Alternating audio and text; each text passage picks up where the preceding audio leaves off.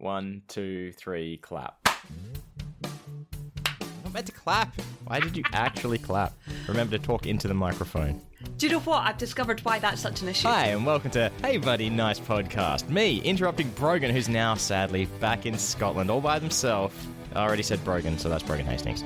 And over in Perth, back home, not where he belongs, Wayne Giovinazzi. Not where I belong. Where do I belong? We, as a collective, belong in Vegas. Oh, okay. All right. I can accept that. I'm very concerned about your audio levels. Do your audio levels look fine on your end? They look fine. Do they sound fine? I don't know. It might just be... I'll turn up my volume a little bit. Close to the microphone is good. This isn't even me trying to do a running joke about Brogan speaking to the microphone. I'm just legitimately concerned because it's been so long since we've recorded and that I've had to edit a podcast. Yeah, and that's the problem. I didn't really think about. So when Jacob's always at me, like, speaking to the microphone, and I'm like, I am speaking into the microphone. It's because this is me speaking into the microphone now, but the microphone is... I don't have to eat this microphone because Chris very kindly sent me a good microphone. You're about 3 feet away from that microphone, where I'm basically inhaling mine. Yeah. I mean, if this turns out to be... If it turns out to be wrong, and Wayne's just never told me, then great. Somebody tell me. But this is what I've been used to for podcasting, so I'm not used to having a microphone right in my face. When Jacob's like, eat it, I'm your like... microphone looks like a handheld mic. Like, not even like a condenser microphone or anything. I don't know of anything about it. I know nothing about it. It just seems very far away from you. Anyway, what are we doing talking about fucking microphones? That's not what we're here for. No. We don't have time to talk about microphones. We've got 104 other things to talk about. Yeah. So, but I mean, this is technically the first time we've actually spoken in weeks, many weeks. It's the first time I've seen your face in a while. Technically, it's not my face. It's just pixels representing my face. Okay, you want to depress me more? Aww. But yeah, okay. So look, we've got... While we're away, we recorded an episode 1 week in with Chris because we were all traveling. We're in Vegas together. I think we've collectively decided we're going to put a hold on that episode because this episode is going to be our recap of everything that we did in Vegas. Yeah, pretty much. And I think we've got the idea that we're going to have that as not as a bonus episode, the one that we recorded, but, sort of like behind a paywall episode because we're in the throes of planning our Patreon because people want to give us money, apparently. Spoiler alert. Spoiler alert, people want to give us money. Yeah. Look, you've got my list. I've started... Look, I know there's going to be things that we forget. There's going to be people that we forget. And I didn't... the people list is like bigger than anything else. We met a lot of people. We did. It was great. Yeah. We'll put a pin in that because I assume as we talk about it, people will be brought up. But I think we should start at the beginning and talk about the actual travel, the physical travel side of things, like having to fly into another country. Yeah. How was did you have any problems with your flights? Honestly, mine wasn't nearly as traumatic as last year. No, nothing could be. Nothing could be. My flight so obviously I fly to London and then from London to Vegas. My flight from London to Vegas was delayed by like an hour and a half, 2 hours. It was already a long stop. That's right. Yep. So I was shattered by the time, like I was already falling asleep on the plane from Edinburgh to London. And I was shattered and great, awesome, I'll sleep on the plane to Vegas and then did not. Despite the fact I was in comfier seats and all that, but no, the actual travels, I got through passport control in like 20 minutes. It was really quick. Yeah, and by passport control, I mean I got off the plane, through passport control, grabbed my luggage and was waiting on an Uber within 20 minutes. It was great. Yeah. I think because it's less than a year since we were in the country last, it was like straight through for us. Yeah, I think for mine it was, because my visa actually worked and because I'd upgraded my seats, I was much further up on the plane. La-di-da. I had to. I could not go in the sardine. And your baggage requirements. And my baggage requirements. Sorry, luggage requirements. Your baggage is a whole different kettle of fish. I had to take 2 cases. Yeah. So I was off the plane a lot earlier, so I wasn't actually I think there was only maybe about 3 people in front of me by the time control. It was great. Because last year, did they take your fingerprints and everything? Do you recall? It was like on a digital fingerprint scanner. Okay, because they did that last year and in 2018 when we went, but not this year. So I think they did actually. Yeah. Yeah. This year. Yeah, I did the fingerprint thing somewhere. And I don't know if that was there or if that was going to. It was somewhere. It wasn't going to Austin. Austin. Yeah. That was a different. If you've listened to our taking over the Great Night studio, Austin security was fun. Yeah. TSA agent love. Oh yes. Yeah. And when you were told to remove your hoodie. Yeah. Yeah. I'm not wearing anything under this. Yeah, pretty much exactly what I said. Yeah. Okay. So our flights were fine. Our flights over to America were really, because you had quite a few flights. Yeah, Perth to Sydney, Sydney to LA, and then driving from LA to Vegas. Yeah, which is insane. So, what was really insane was seeing snow on the mountaintops at this time of year. Didn't seem like that should be the case. That's not unusual. That's not an unusual thing for me to see. Oh, yeah. So, but for someone who has never seen snow... You have never seen in person. Until this trip, you had never seen... You can't say you've never seen snow in person before. You've been in snow. I've been in snow, and that snowfall of all places was at a dirty, disgusting gas station where in Las Vegas, street level, not talking Mount Charleston shit here. No. And it snowed on us for like 45 seconds. Yeah. Are we talking about flights home yet? I can't remember my flight home. Well, there was your scheduled flight was not on schedule. Oh yeah. So my original flight home got cancelled. Yeah. What a shame. What an absolute shame that I had to stay an extra day in Vegas. So. And of course, you took that time to catch up on sleep, so you're like bright-eyed, bushy-tailed for the flight back, didn't you? That's what you did. I don't know how to say this, but despite not having you and Kes there, and if you and Kes were there, it would have been perfect, and Chris obviously. But it was one of the best experiences, which we will get into. Yeah, we'll get to that. We'll get to that. But thank you, British Airways. I think is what you want to say. I mean, they could have cancelled it a bit longer. That would have been fine. But I mean, thank you. One day was all you needed. One day was all I needed. Yeah, one was all you needed. Because our flight got cancelled as well on the way home. Oh yeah. You were notified like a week in advance or some shit. Oh yeah. Yeah, we were notified day of. Wow. Like 13 hours at 6 a.m. Yeah, it was a joke. That's another.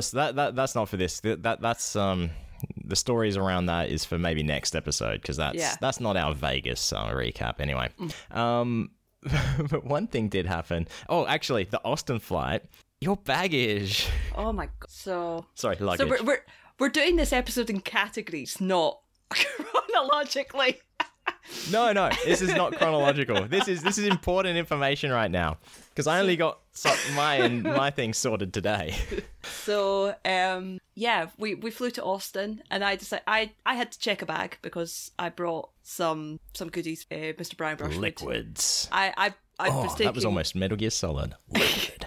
I was taking a bottle of whiskey he's a bro, and so I had to check my baggage. It was fine, got it checked on the plane, got off the plane, and I'm thinking, my bag's running a little weird. And we'd got it off the rail, we were at the door going out, and it brushed my leg, and I went, ow, because something stabbed me. And I looked down, and the whole back of my case was smashed. It was still in one piece, but it was like smashed to shit.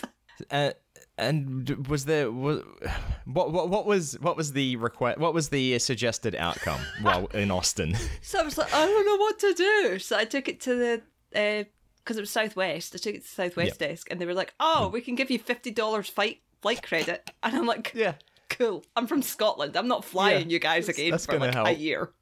But is there a happy ending to the story? There's a happy ending in the sense that there was a report done, and I'm sure that there is an email in my mailbox for me to do something about it. Yeah. I mean, probably works out because I was planning on getting new cases anyway, so this is just excuse. Well, have you got photos of it that we can post? I do have photos of it. Oh, good. It got worse. I too have photos of my bag, which got decimated. This is yours was like a full-size suitcase, was it, or was it like a carry-on suitcase? No, mine was carry-on. Carry-on. Mine was my brand new pink fucking. I say fancy. I liked it, but it was destroyed by Qantas, aka Qantas.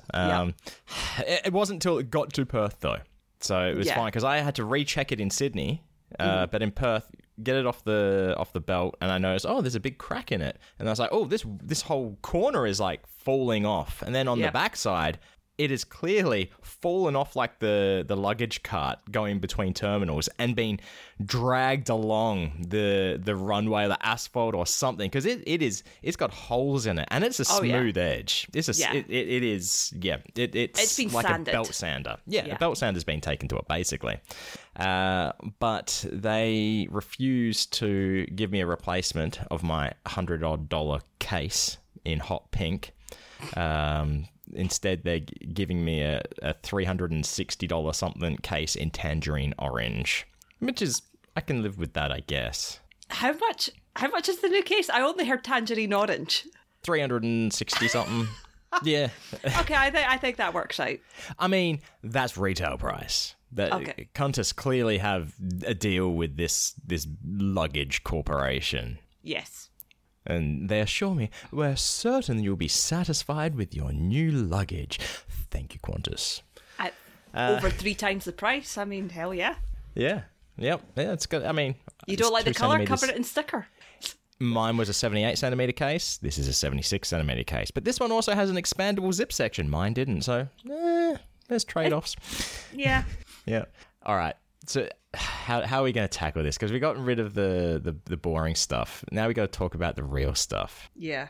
I mean, I feel like we should talk about people first. People's a hard one. I think shows. We can do shows. Because that relates to people as well. I mean, of course, Chris was a couple of days after us. Yeah. Probably, I think people will be interspersed in the rest of the come up. Yeah, I think so. But we've got a list so we remember to talk about them, basically. Yes. But what was our first official outing? Hey Buddy Nice podcast outing of 2023 Las Vegas trip? I mean, technically, it was Walmart. Technically, it was Walmart, where you almost died. I almost died. Oh my God, I didn't even write Walmart down as a thing to talk about. I was so excited to go to Walmart. And it was an experience. We went there to get some stuff. We were there for 2.5 fucking hours. It's because, and it's not like we were just fucking around. We were getting stuff that we needed, but it was so big just to look at everything. Like we need this, we need that. And then Brogan's like, I need to go. I literally, there was one point where Kes was off looking for something and we were standing next to a display and I looked at you and I went, this is your 20-minute warning. And we were there for another hour. You were saying that, and I was thinking, this sounds like stomach trouble, but it wasn't. Not the stomach trouble I was thinking. It was just because you hadn't eaten, and you're like gonna die. Yeah, I almost collapsed. Yeah. I literally went like dizzy and lightheaded, and that was my key to say, oh, I should maybe tell someone. Yeah, tell someone something. Tell a responsible adult before I collapse. Yeah, I mean, because you don't want to have health issues in America. I know, that's exactly. for sure. Oh, I guess you had insurance, travel insurance. Yeah, but so we were there, and I was like, dying, and I was like, I bet. What would cheer me up? I know what would cheer me up. Let's go to the Penn and Teller show. And I said to you, I was like, I want to go. If you guys don't want to go, it's fine. I'm going to the Penn and Teller show. Yeah. Pretty much. You were told I was going. It didn't take much convincing, really. No. I think you looked at my sad face and went, no, okay. I looked at Vegas.com for those sweet show price specials and found a Vegas.com coupon code for 10% off. Vegas.com. Not sponsoring our podcast. Sadly. Yet. It ended up being decent price tickets. Because you hadn't even bought tickets yet either. So we bought them all together and we sat upstairs in the balcony for like the first time at a P&T show. Because it wasn't open last year. No, that's right. Yeah, balcony was closed to the public. All right, so I think we're going to talk about. It's hard. Do we just talk about the Penn and Teller show and that's it for now? I think we have to. We can't intersperse it. All right. So that was the first Penn and Teller show. Yeah. The second Penn and Teller show, we went together as well, didn't we? Yes, that was... I think we have to talk about something else in between. Do we have to talk about the bucket show to preface this one? We do. Because it's a connected story and Penn was there. That's right, yeah. So we went to the bucket show, which is Ice Cream Social, Matt and Paul's comedy improv show. Yeah. And we heard some scuttlebutt earlier before, like the day before, that Penn might be showing up and Emily and Jandro was also in town. Magician from Spain, been on Fuller, multiple Fuller. And it turned out that intel was a little off. Yeah. Who ended up being there? So it ended up being Penn, Jandro, and Moxie. Yes, Moxie is Penn's eldest. Eldest child. Z is his youngest. Z is younger. And I can't even really remember how it happened, but we were trying to weasel our way into having the seat set up to try and get it so Penn and his posse would be sitting near us. And it just didn't work. No, because there was too many people. I wanted to be like, too many people came to see this fucking Ice Cream Social bucket show. Like, what the hell? Like, when did they get so big? I know. It was a lot. It was a very small theatre. It was a small room, yeah. Yeah. Yeah. They ended up sitting a little bit in front of us. Yeah, which is fine. Yeah. But that was quite funny because we ended up... So Matt, the way that show worked was Matt was doing his... We can talk about this because Matt talks about this. Yeah. Matt was doing his AGT audition and to do it he needed 2 volunteers to play. A recorded audition. A recorded audition for AGT. To send in. Yeah. Yes. And he needed 2 volunteers to play Sofia Vergara... Spit, hate, and Simon Cowell. I no longer have pride in saying that I was Sofia Vergara. Patui. Spit on both their names. So Sophia and Simon Cowell. And nobody raised their hand. Everybody was like, what the fuck? And we looked at each other and were like, fuck it. We just stood Penn up. is here. Certainly my thinking was, Penn is here, Jandro is here. We're going to help out our buddy Matt. And we were in the back row. What better way to have Penn and Jandro and Moxie remember who we are than by seeing the backs of our heads? Yeah, because we had our backs to the audience. Yeah, because we were playing the judges. We were. And you were playing Sophia, I was playing Simon. So I was doing the whole magic is real and I hate tricks thing. Yeah. And scowling at Matt the whole time and I felt so bad. And I was doing the whole, I'm translating everything that he's saying in English into Spanish in my head so I can understand what he's saying. Not that I speak Spanish. No. But yeah, it was, look, I think it went well. Like it's a great bit and if he had been able to present it the way he wanted, it would have been great. Yeah. That's the only. Destroyed by the production. Yeah, pretty much. Yeah. They fucked over Sweet Matt. Yep. Totally real, sweet Maddie D. Matt Very Donnelly real. does Definitely exist. Real. Yeah. We're 40 episodes away from finding out if that's real or not. That's not too far away. That's 20 weeks. Yeah, that's only 20 weeks. Oh no, because I think we're only putting out 1 episode this week. Because, dear listener, this is a very special episode of Hey Buddy Nice Podcast. You can probably tell by the length. I assume it's going to be elongated. Yeah. Yeah. So we did that, and then there was the bucket show. Great, because it always is. Yeah. Bucket show. Bucket show. It was our bucket show. I was sitting there, I was like, this bucket show is for me, my birthday, and this because is of us. Yes. It's because of us, and it's for me. It's my birthday gift. Thank you very much. So after the show, we sort of hung back because we were Paul's ride. That's right. So that was our excuse. We were all there was that excuse. We were always going to try and hang back and try and get some FaceTime with Penn and Jandro. Oh, 100%. But we were Paul's taxi for the entire time he was there. It was great. Yeah. But so there just also didn't seem like a time to like really approach Penn or anything like that. No. And then we tried, and then it was like a quick. Yeah, bro. Yeah, I remember Brogan does my postcard art. Do you want to tell the people what you said? Yeah. I was like, okay, we need a way to get in. So I said, "Hey, we're Matt, standing on stage behind Matt, and Penn's looking at our direction, talking to Matt." I'm like, hey, Matt, do you want to remind Penn, or do you want to let Penn know that this is Brogan who does the artwork? And Matt's like, Penn knows who Brogan is. I'm like, we're just trying to fucking get into the conversation here. I think that was for Penn's sake. I don't think Penn remembered who I was. Like, Oh, I think the name would I'm click. well aware of that. I'm well aware of that. Yeah. Yeah. And then we were a little defeated, weren't we? I think we went off to the corner and started just talking amongst ourselves. Well, no, we were slightly off to the side because I was Yeah, hi Penn, not- like moved slightly off, and then I looked still around. on stage. Yeah, and I can see that Matt and Paul are talking to Penn and Handro, and obviously Moxie's standing there with them, and I'm like, fuck it, I'm going to take this chance to see, and I I literally pointed at yes. Mox and went, Yep. Mox, you're going to be in my neck of the woods soon. And Mox looks up and That's looks at me, right. and like very confused. And I'm like, you're coming to Edinburgh? And he went, oh yeah, thank God. And then came over and spoke to us for like an hour. At least. I reckon it was an hour and a half. It was Oh long enough for friendships to be forged. And this is Penn not an exaggeration either. No, And long enough for... Yeah. yeah, for Penn to turn from, famous, internationally renowned magician to awkward dad trying to ask his child, can we leave? Yeah. Yeah. He would just saunter over, sort of just look, and then realise that this conversation isn't coming to an end, and then just turn around and walk back over and talk to Matt and Paul. Pretty much. It was awesome. It was so good. And I think Moxie and I screamed and cried over Doctor Who for a long. And Moxie and I swapped. Well, no. I gave Moxie my number and didn't think to get Moxie's number.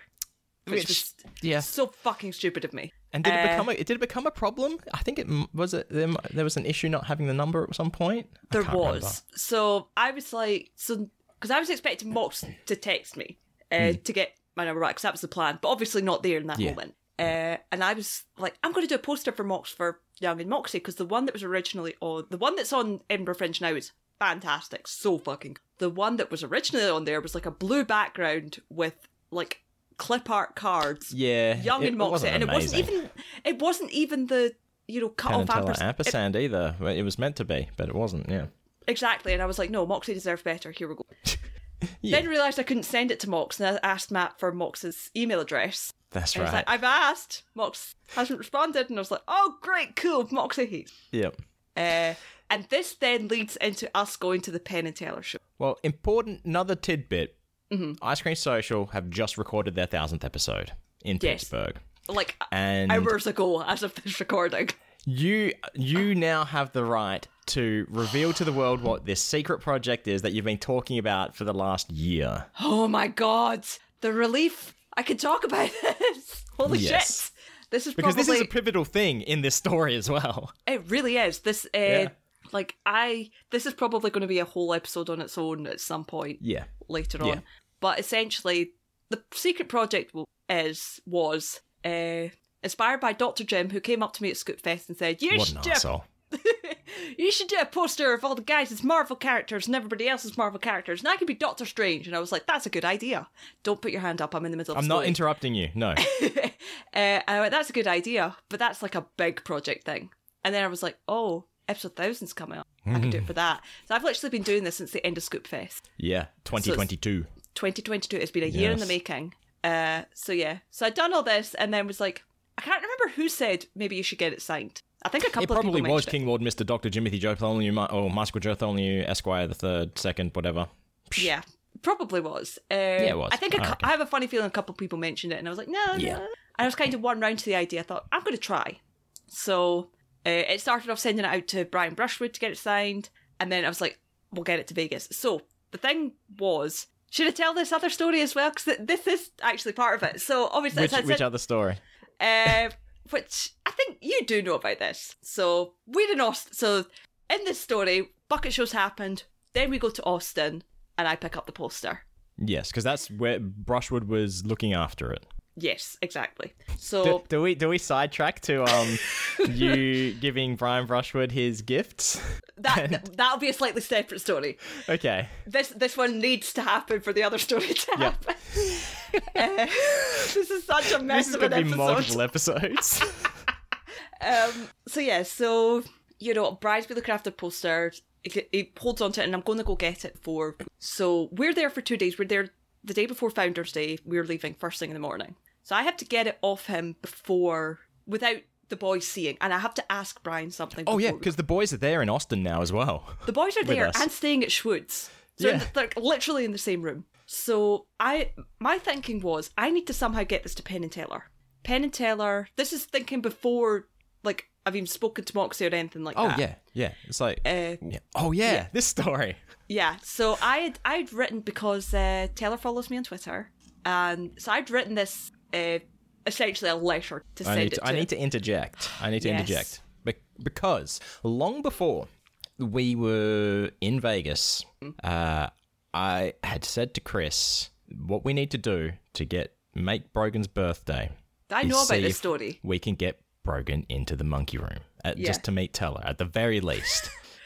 During our time there, you've brought up to me this email that you've started to draft to send to Teller, and I'm like, let's just put a pin in that because you might not need it. And then after talking to Matt after a recording of Ice Cream Social, I approached him and said, look, what are the chances of like at least getting Brogan into the monkey room? And he's like, it's not going to happen. It doesn't happen anymore. They don't even hang around after the shows. So I'm like, all right, this is our only hope now of getting Brogan to meet Teller is with this letter to draft to try and get them to sign it. Which is funny because you've got two ulterior motives with that conversation. One being that I don't know about this conversation, so to get Brogan to meet Teller, and the other one is Matt doesn't know about the poster that needs to get signed. Yes, that's right. There's secrets going on everywhere. Oh my god, yeah. So yeah, when we spoke about it, I think I said at the time, I'm going to send this to Teller, but I want to speak to Brian first. Yeah. And you were like, yes, that's a good idea. You should definitely do that. It legitimately was a great idea. Yeah. In theory. Yeah. In theory, it's an amazing idea. So, I keep saying to Brian, I was like, I need to talk to you, but I need to talk to you in private, because he's around the boys. Of course he is. Great. And so it gets to the end of the thing. This is, like I say, we'd been to the pub place with Schwood and that. We'd come Wizard back. Academy, yeah. Wizard Academy. Yep. Schwood had brought us back, and he gets up to leave the house, and I'm like, Schwood, we need to talk. And he went, yes. Took us outside. Took me outside. Yeah, this is all you. As private. And the first thing he said was, before I could even say anything, he turned to me and went, right, okay, I need to ask you this. Was it worth it? And I'm like, what are you talking about? And he looked at me, he's like, I know that, you've cut time you guys have cut time into your Vegas vacation to come here, and I'm aware that we're trying to do things, but I want to know, we wanted you to have a good time. Was it worth it? And I'm like, standing there like, it's like midnight, and I am like, trying not to sob, and I'm like, yeah, it's worth it, Brian. Thank you for having me here. Because this is during their big event, Founders Day, which we couldn't be there for, so we were there early. This is hosted graciously by Brian. Oh yeah, because we essentially gate crashed in the middle of them planning and doing events for other stuff. At Brian's suggestion, I will say that this was all Schwood's suggestion. So that was great, and I was like, okay, so the reason I need to talk to you is because this is a situation. I'm going to try and I need to try and get Penn and Teller to sign it. And I said, so Teller follows me on Twitter. I was going to send him this. He looks at me and goes, Teller doesn't even follow me on Twitter, and I'm like, I know. It's like, and I'm his bastard son. And I was like, I know this. Yeah. And he's looking at me. He's like, but I have telephone conversations. I was like, Brian, you win this argument. There's no competition. No. I should mention that Teller has since followed Brian. Oh, really? From the tweet that Schwood said he would do push-ups about the world's greatest con thing. Oh, yes. That's the tweet that got Teller to follow. Yep. So yeah, back to the story. So I'm saying this to Schwood, and I was like, I was going to send Teller this letter on Twitter. But does it sound okay? And he looked at me and went, no, don't send that because they won't see it. I will write you a letter and you can give it to them there. And I'm like, okay. And I'm like, so I'll just give it to her. Yeah. I was like, okay. Hang on. So Brian Brushwood's going to write a letter for you. So I assume he's taken out his fancy stationery with letterheads of Great Night or Scam School or Scam Nation or something like that, and taken out his, not just a ballpoint pen, but like a fountain pen for his years of calligraphy study. Yeah? So, Brian Brushwood takes me back into the house and into the Great Night Green Room, into the office of the Great Night Green Room. Where stationery is kept. For stationery is kept, he takes a piece of paper out of his printer. It's fucking label paper! It's sticky label paper! Sticker labels. He grabs a Sharpie that doesn't work. He throws that away. He grabs another sticker label paper. He knows it's sticker label paper at this point. You're not with me, so that you don't... No. It's just me and He's him. like, fucking being followed by Teller. This is the letter you're getting. He's writing it. He's like, this literally looks like a child's handwriting, but it's the best I can do. This is after a night of drinking and cigars and shit. He's been drinking a lot at this point. Yeah. So yeah, he writes up a letter, and I'm like, so what? I just give this to the guys, and he's like, yeah. I have a copy you got a photo of the letter. of this letter? I have good. A photo. Good. I still have the letter. I'm never getting rid of that. Oh yeah. No, yeah. We have to post that as well. Yep. In big capital letters at the top, like it's the title. Hi, Teller. It's Brian. This is Brogan. Please sign the poster. Brackets. It's for a good cause. Text me if you have any questions. Brian. That's not going to fly anywhere. What the fuck? It does not look official. I don't know. No. It doesn't look like anybody's handwriting is in all caps. No.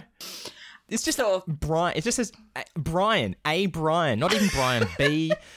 Brian. It doesn't say Schwood. There's nothing. My saving grace, I think, is the fact that at this point, I have recently taken a picture with Brian Brushwood. So in my head, I'm like going through the script of what I can say, because like I say, we fly back to Vegas the next day, we go to the Penn and Teller show. Yeah. What did Brian say to do with this letter? How would you get it to Teller? Do you remember? He didn't say what to do with it. I said... Oh, okay. I said, should I give it to someone working at the merch stand? Should I give it to like an usher? Yeah. That'll work. There is no solid plan from Brian Brushwood on how to get this letter to Teller, right? Okay. I'm not worried about that, and I'm like, I'll work something out, whether it's putting that letter in an envelope and giving it to Matt. Yeah. You know, I was like going through all the possibilities in my head. I was like, but first port of call is, so we've been to the Penn and Teller show once, and we tried to get a poster that was signed. Person working at the merch stand said, I need to get some more taken to the boys and signed. So I'm like, right. Oh, you mean we tried to purchase their merchandise of a signed Penn and Teller poster? Yes. Yes. So in my head, I'm going, right, merchandise person can take things to Penn and Teller to get signed. Great. Yeah. That should work. It's a great plan. It's perfect. Yeah. And I'm going in my head, I'm looking, this is going to sound super creepy. It's going to sound weird as hell. This is a letter from Brian Brushwood. Can you give this to Teller? Tell him I will be standing out here. Thanks. This was the plan. This is the plan. I have a photo of me and Brushwood if you need evidence. Yeah. This was the plan outside the Penn and Teller Theatre. Yep, gates have not opened. The shutters have not opened.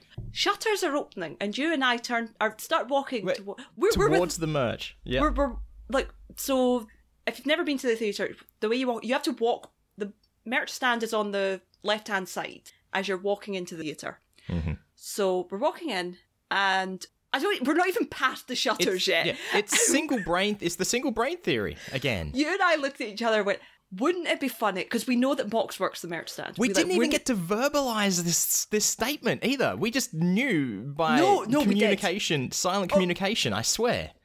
We said, wouldn't it be funny if Mox was there? We said that. And as we say it, like literally we had finished saying the sentence and a head pokes out over the merch stand. Like you can't even see the merch stand at this point. You can just see the desk and a head poke out. And we go, it's fucking Moxie. Mox was working the merch stand. Like, yes, motherfucker. We go up and like Mox, so glad to see it. We explain the situation. I'm like, can you get this to your dad and your uncle to sign? And Mox looks at me and goes, you guys just come back here after the show. We'll get it sorted. Yeah. I'll make sure it gets to him. So Mox is like, you'll come back here. It'll be sorted. So we're like, yes, excellent. This is amazing. Mox also gave us sweets. Mox had a bag of candy that just like gave us. Mox gave more than sweets and candy. I was there to buy merchandise, and I was like, hey, Moxie, can I get one? That's after the show. No, this was definitely before. Was it? Yep, because we were holding up the line, talking to Mox. Oh, I know. Was I it? know we no, were maybe you're right. I think you're right. It was after the show. Because we were going to buy merch anyway. Yeah, you're right. That's right. We held up the line, talking to talk to Mox, laughing, people getting angry at us, and Yeah. I'm like, we should probably let go. Mox do their job. Keep in mind, also, Mox told us later they were just filling in for someone that night. Yeah. It wasn't even meant to be there. No, it was complete coincidence, and it was amazing. So we see the show. I have my fake glasses on, hoping In our like it's prime seats this time. in our prime seats, and Teller still walks past me to pick someone else for Silverfish. You're just and not old enough. There's a part of me that's devastated, but I'm like, you know what? I'm really close here. I can speak to Moxie. I'll live with it. Yeah. We got to go on stage for Elsie as well. That was really good. Oh, yeah. Bear in mind, we're there with... so in our row, there's you, me, Kez, Jobeth's wife, Sydney. Yeah. Big Sexy was also there with his wife. But in separate seats. Different seating, yep. Yeah. So yeah, that was great. We go back to hang for merch. Big Sexy leaves us because we're hanging back for merch. He's like, oh, wife's gone to the car. We'll see you later. Yeah. And, so obviously we done the piff thing, which is we hung back to the end of the queue. Oh yeah, because I when you know someone, I know, that's right. And you talk to yeah, I don't want to hold up the line for other people, basically, because I know Piff. I don't want to spend time taking that up. Anyway, yeah. Yeah.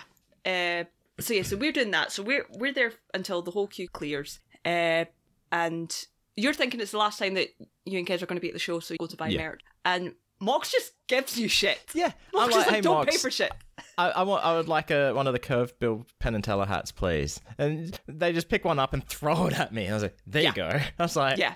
Okay. And it's like, anything else? Like, yeah, I want that shirt as well. It's like, cool. And it's like, you're not paying for it. I'm like, angrily. Okay. Like, yeah, you're not paying for it. With a tude, with some attitude.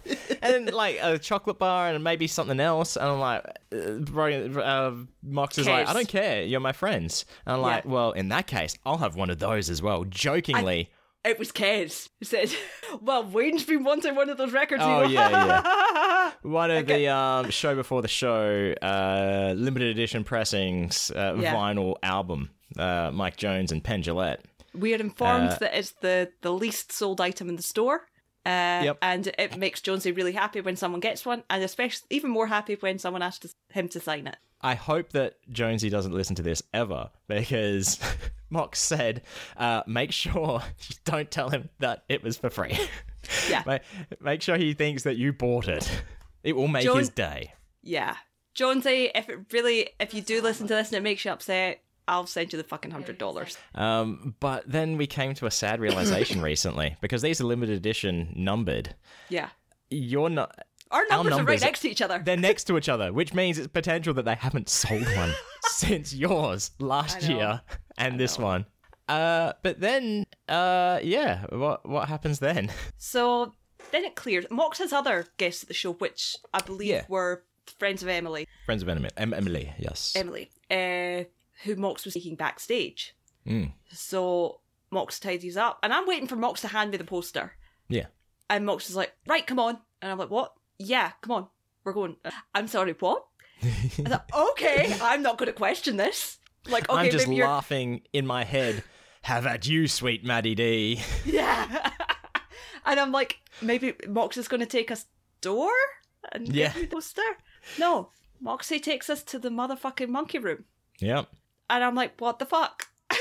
It was very unexpected. It was unexpected. It was surreal. And it was awkward as well, because we weren't aware at this time, because we didn't know that Emily had sent people there. We didn't know that Teller also had guests. Yeah. I can't remember if I told you. Do you know who Teller's guests were? Yes, it was from Teller's... Yes, Hamlet? Tempest. It was Nate Dendy. Nate Dendy, who played Ariel Tempest. I knew that. So Little Mermaid? And like the second I saw him, I was like, oh my god, it's Nate Dendy. Yeah. So he's sitting talking to him, Penn's at the side, and Mox... We're all filed behind Mox, and Mox leans in and goes, I've brought my friends. Entertain them, father. I'm sure... Do you think Penn recognised us from the Bucket Show at that point? I think he realised he knew me. I don't think he knew why. Yep. I don't possibly recognised you. And I'm thinking he probably more likely to recognise me from the Scoop Fest thing, from the handle thing. And I think probably recognise Kez from the hair. Well, exactly. There's that too. So I think he was kind of like, who are you? Yeah. So yeah, it's funny because, like I said, we're behind Mox. Mox is leaning in. We can't see Penn and Teller at this point, so we just hear Penn go, "What am I supposed to do?" Yeah. And Mox goes, "Well, talk to them." But not only that, Penn's like, "Are you still working? Are you going to get them bags?" Yeah. So we all file in. They sit down. Mox sits down, and Penn's like, "Are you going to get them bags?" Yeah. So we got a bag full of free shit. Penn and Teller goodie bags with stuff. The only bags that have Penn and Teller's face on them. Yes, realised that after the fact, yeah. Yeah. So that's awesome. So we're sitting, and I'm like, I want to end, and I don't want to interrupt this conversation, so I will just sit here. The first thing I did, though, in the monkey room, Jonesy was there as well. So I'm like, I approached Jonesy, and I was like, hey, Jonesy, would you happen to have a Sharpie on you? As in insinuating I'd like him to sign the album. And his face, it legitimately lit up. And it doesn't seem like... Because if anyone knows the persona of Jonesy, it's like a cranky bastard kind of thing, cantankerous guy. Oh, yeah, 100%. Yeah.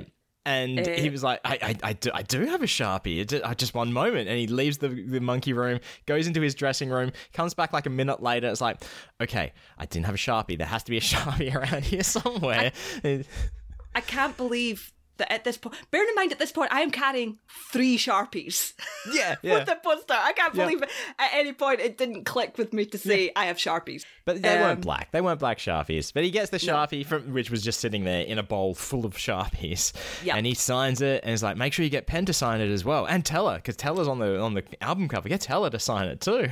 Yeah. But so that was hard because he was already in conversation with... Yeah. Yep. Tempest Man. I think Nate Dendy, who has the same birthday as me, I found out. And I was like, birthday twins! Ooh, yeah. I was like, I get to talk to you. Cool, that's the end of the conversation. I'm genuinely gutted I never got to speak to him. So there's the couch that Penn's sitting on, like this bar stool thing next to one of the couches. I have to say, I made a strategic choice. I could have just sat next to Penn on the bar stool next to him. I don't think I would have been able to handle that. So I didn't sit there, and I sat across the room. None of us sat next to Penn. So on the couch, there was Jobeth, who was nearest Teller. There was me in the middle, and there was an empty seat, and there was Penn on the bar stool. Emily's friends were on the settee, or not the seat, the armchair. I couldn't think of the word. Like a chaise kind of thing as well. Yeah. Like the one in your hotel room at the Rio All Suites Hotel and Casino in fabulous Las Vegas, Nevada. My awesome couch. Better than you. And Sydney sat on the footstool. Yeah. Where was Kez? Was Kez sitting or standing? I don't recall. Near Sydney, I believe. Oh, no. Yes, on the couch between you and Jobeth. Oh, did Kez stand up for something?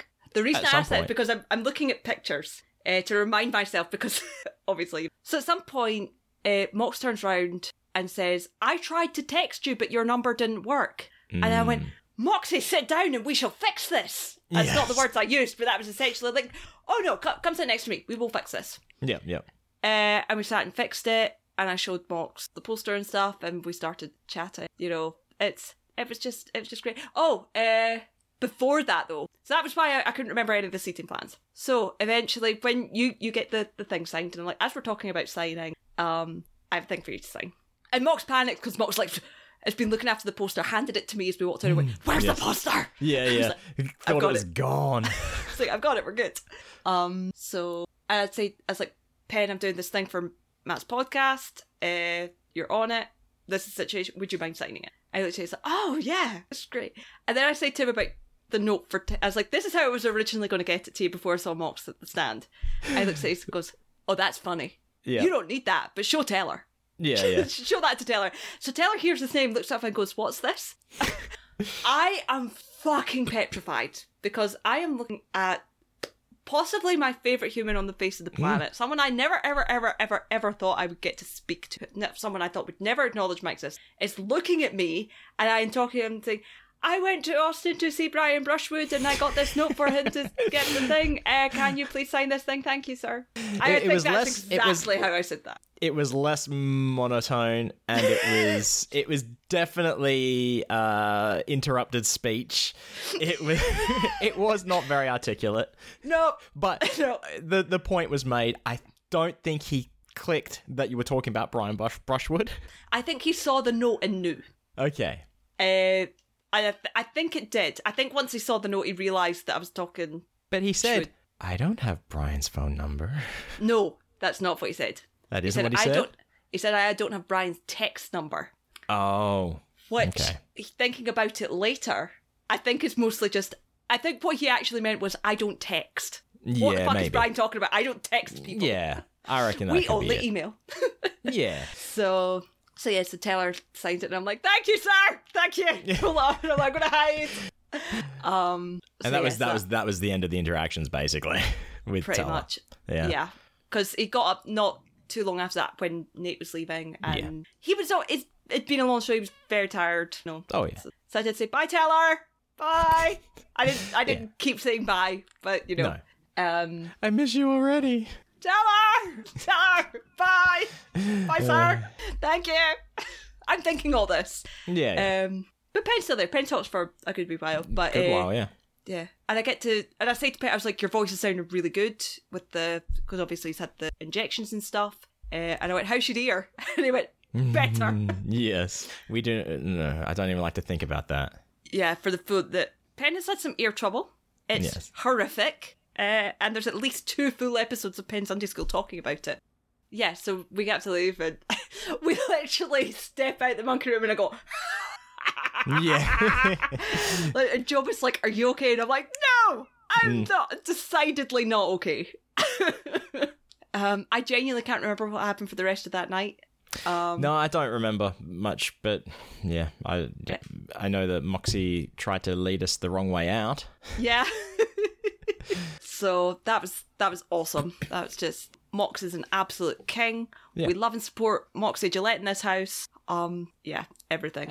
Well, also, I don't know if this was the next time you went to see Penn and Teller as well, but it was at least mine and Kez's last time was our third time.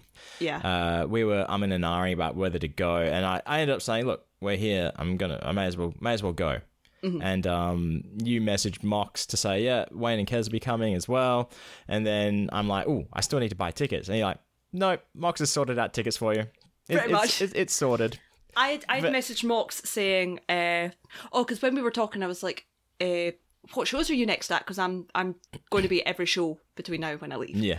And Mox was like, I was thinking about maybe I might be at the Friday show, but I'll be at this show. So I'd text Mox to say, when are you next going? When Kes and I are going to be there. I was like, oh, cool, have you got tickets sorted? And I was like, mine's have. Wayne's just about to buy his just now. And he went, sorted. I was like, yep. Okay.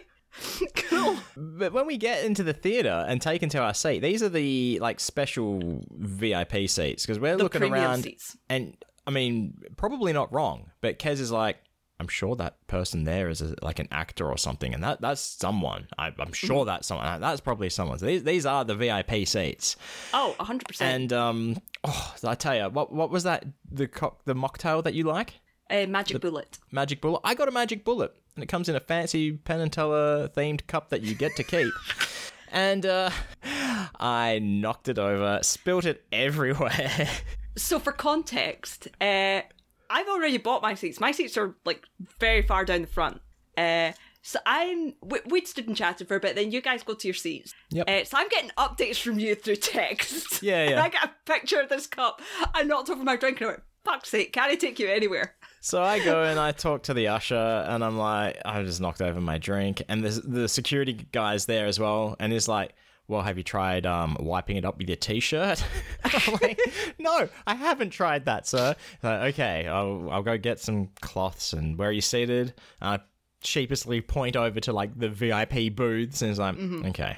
And then he comes up to us, cleaning it. This is not his job. He's a security man, right? Yeah. He's cleaning it. He's chit-chatting, being friendly. Was it the young guy with fluffy hair? No, it's an older gentleman. But it wasn't until he said which cemented in how VIP these seats are. He's like, interesting fact. This is where Sting and his crew sat last night during the Penn and Teller show. And then Kez says, "Oh yeah, Moxie got us these seats." And then he's like, "Oh really? Oh, that's awesome." I was like, "Well, I'm such and such. I'm the head of security.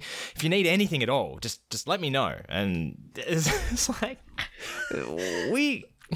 how do we weasel our way into these situations every time? I don't know. I don't. It's it's hilarious.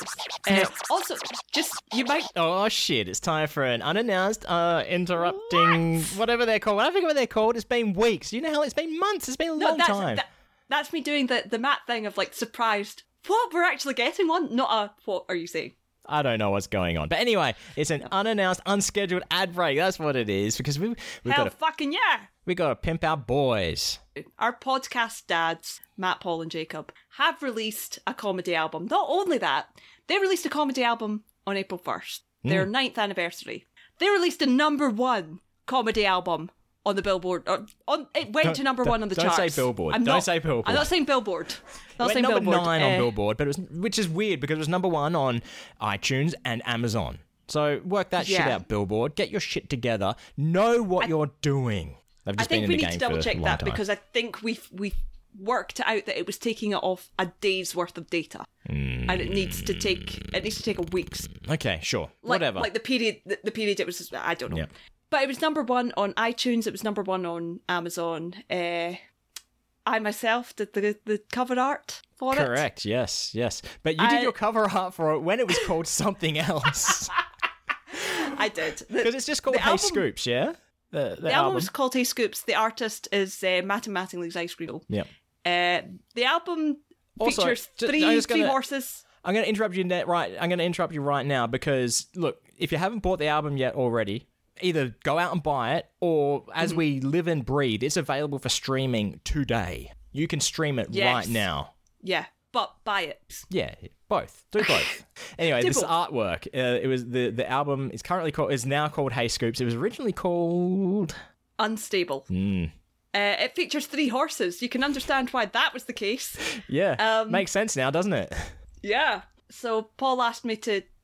Paul gave me a brief and said he wanted horses, he wanted flames. It was going to be called Unstable. I then get an email after I've sent him the art and stuff, and it's been approved. And it's like, oh yeah, we're changing. Because I had put the title and stuff on it and text, and then I get an email from Paul saying, "Hi, can you change the? We've gone with a different." What he actually said is, "We've gone with a different artist and title." Oh yeah.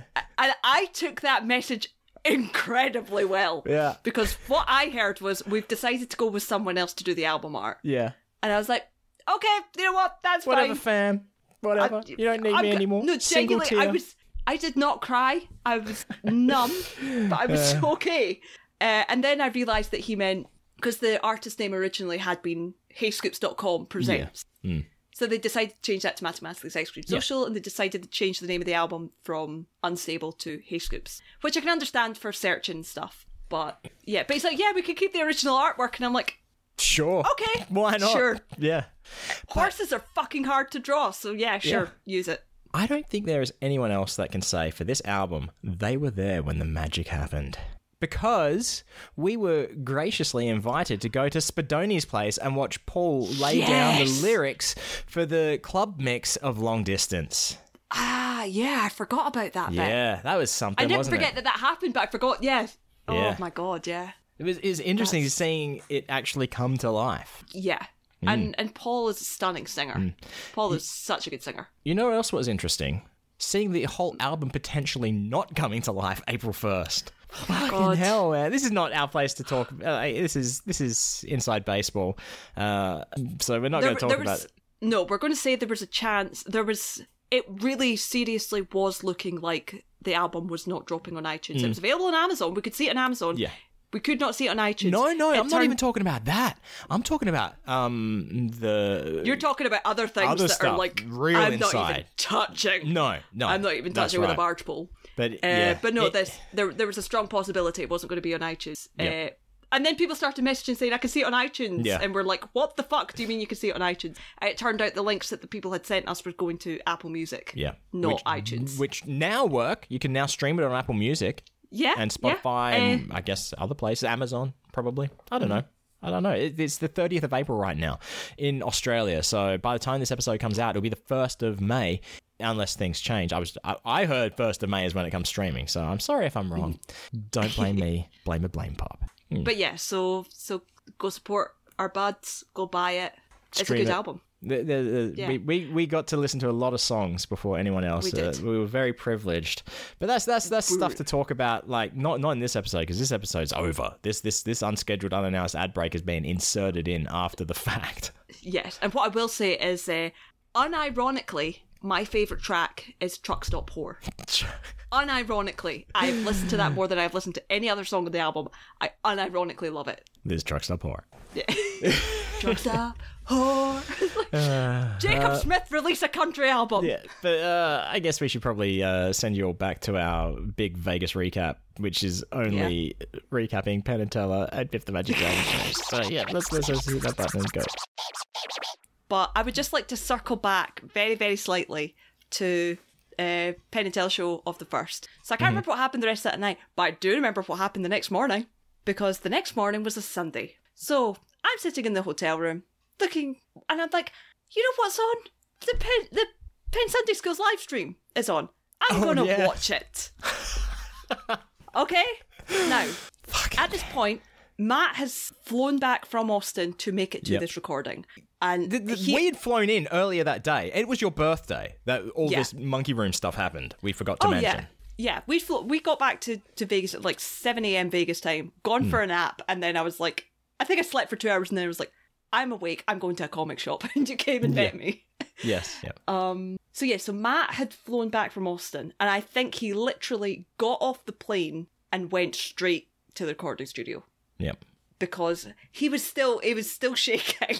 Yeah. To the point that people on the stream were like, are you okay? Like, people in the chat were like, is Matt okay? He's like, he's just off a flight, it's fine. So during this live stream, Penn says to Matt, we had all your Scottish scoops at the show last night. And Matt's like, I mean, one of them was Scottish. 2 of them were Australian. Yeah. And 2 that are from Elkton. Exactly. And he says, oh yeah, Brogan came last night and got me to sign the Marvel poster. Which is still secret project. Which at this point is still secret project Matt knows nothing about. I'm looking at this, screaming, laughing at my phone. Penn, what the fuck are you doing? Should manage to keep this under wraps. Yeah. If anyone's going to break a secrecy thing, it's going to be Penn. It's going to be Penn. Of course. He wasn't specific about it, which thank whoever, thank Teller, thank Piff, thank Penn, like all the people. Matt was probably way out of it to even understand what was going on. I genuinely don't think Matt knew what was going on. I think he heard Broken and went, oh, of course we was at the show. He's probably cool. thinking, how did they weasel their way into the Monkey Room? Probably. But I literally text Mox and go, not your dad telling Matt on the show. Mm-hmm.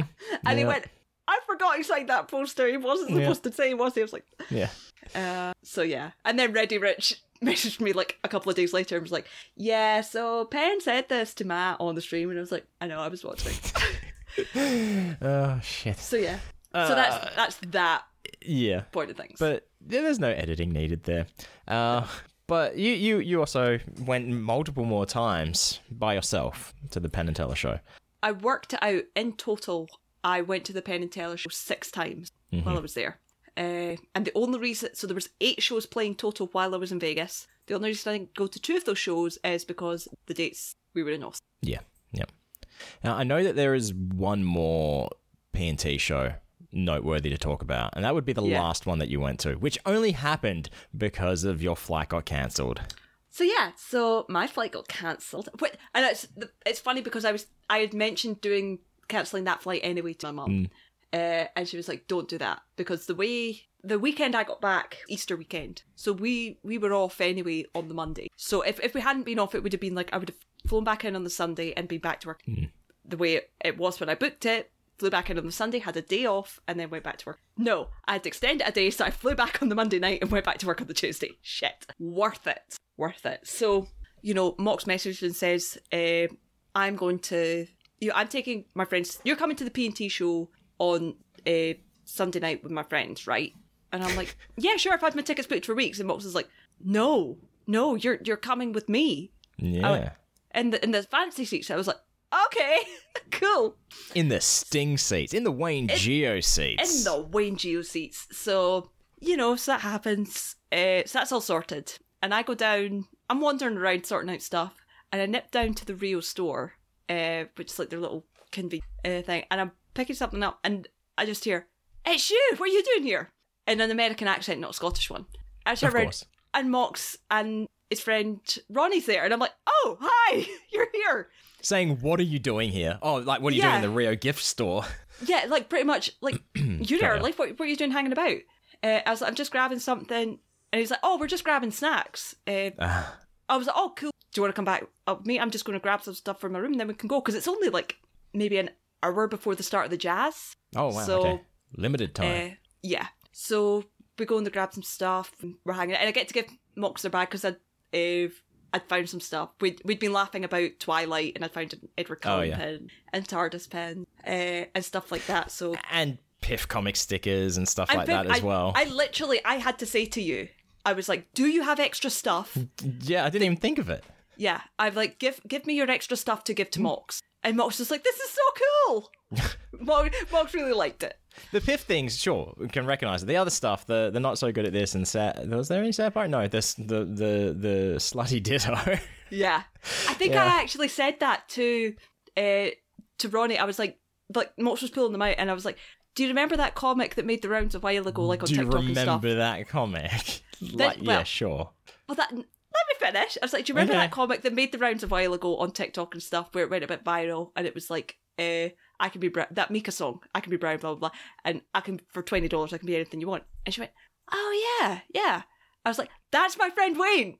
And she went, no, really? I was like, yeah. I'm not believing this. No, yes, I'm aware that it's been seen, sure. I get it. It's been seen by a lot of people. It has. It's been seen by a lot of people. So that's usually my go-to for, do you know Wayne's work? Do you know Piff comic? No. Do you know Slutty Ditto? Yeah. Do you know Piff comic? No. Who's Piff? What's a Piff? Pretty much. Yeah. So Mox was thrilled about that. I let them... this is how much I like Moxie. I gave him one of my beloved Pepsi Nitro to try. And that's something that's easily available for them. It was like, what is this? I've never heard of this. I've never had it. And it wasn't I'm like, even that good. I have two in the fridge right now. I'm gonna have one tonight, and if I don't have the other one tonight as well, then that's getting saved for Christmas. I'm gonna have one tonight, and if I don't have the other one tonight, that means you might have two tonight. Just put that out there from the beginning. I'm having at least one tonight. Okay. I might have two. I might not. I don't know. Cool. All right. So we go down to the show, we get in, and we're sitting in the fancy seat. Another friend of Mox's comes in. I'm thinking, so Mox's friend Ronnie's the same age as Mox, so 17. Mox's other friend comes in, it's like, oh, we were at camp together. It's like, oh, hi, really nice kid. And he looks a wee bit younger, so I'm thinking he's maybe like 16, maybe. He's really tall. I find out later this kid is 13. Oh, wow. Okay. And I'm like, what the fuck? Much you younger. are a literal child. Yep. Don't let them see the slutty ditto sticker. No. So, we went to the show, and it was great, because Mox just knows the show by heart. Oh, it's fucking hilarious. Yeah. So Mox is sitting there, and the voiceover starts for Age Appropriate Escape, which we know, which if you haven't seen it, it's like, in 1988, Penn and Teller, didn't escape, blah, blah, blah. And Mox was going, in 1988, like doing it. And me and Ronnie start doing it too, because we know it, and Mox was like, shut up. Yeah. Because there's other people in the VIP seats. Yeah. So I start mouthing it, and Ronnie keeps doing it, and Mox is like, shut the fuck up. So we're doing that. Of course, we me and Mox woo for Shakopee to the point, like, the second we see Penn sat down and we know it's coming up, we're looking at each other, we're like, yes. And Penn knew where we were, so he knew who the fuck it was. Yeah. And yeah, on green screen, it's basically a bit where it's like green screen magic. Taylor vanishes and appears behind the screen. And I turned to Moxie and said, how does that not fuck Taylor's back? And he went, oh, it does. It really does. I went, oh, shit. Yeah. I was thinking about that as well, mate. Like, if it's a fall or whatever it is. Or you just mean laying down? It's, I don't know if I'm allowed to talk about it. It's a very slow lift. Yeah, okay. And I'm assuming he then, like, rolls. I tell you, though, last year, I don't think it was a lift. Last year, I think it was... Because you could hear like trap doors falling and shit. Oh, there's definitely a trap door. Because they lift the thing.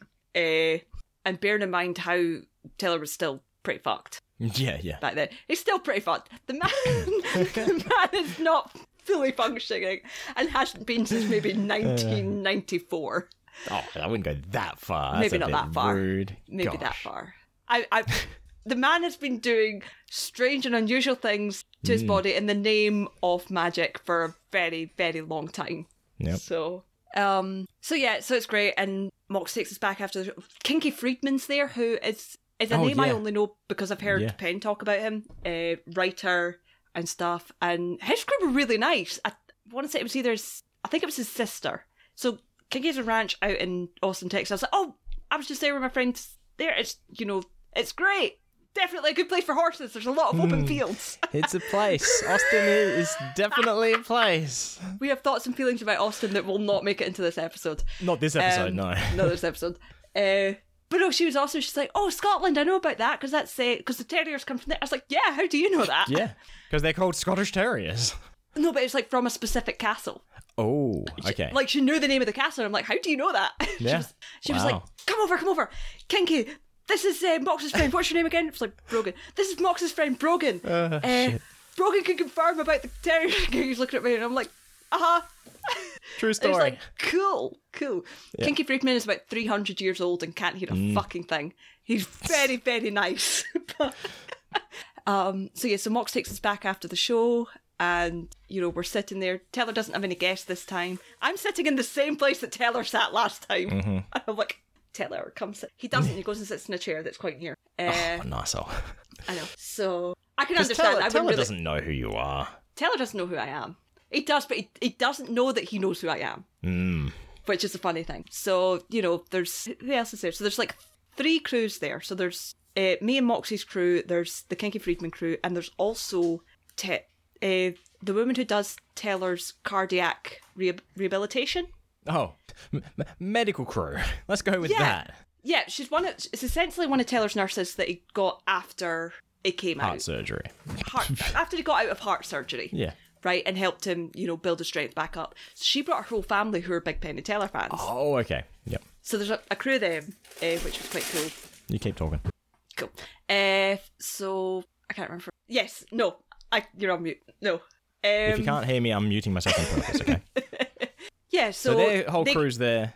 Their whole crew's there. They take a picture with Penn and Teller, and, they sort of file out, and then Kinky Friedman, gets a picture with Penn and Teller, and, what's up. And I embarrassed myself. I don't know if I really want to say this, but I'm going to say it.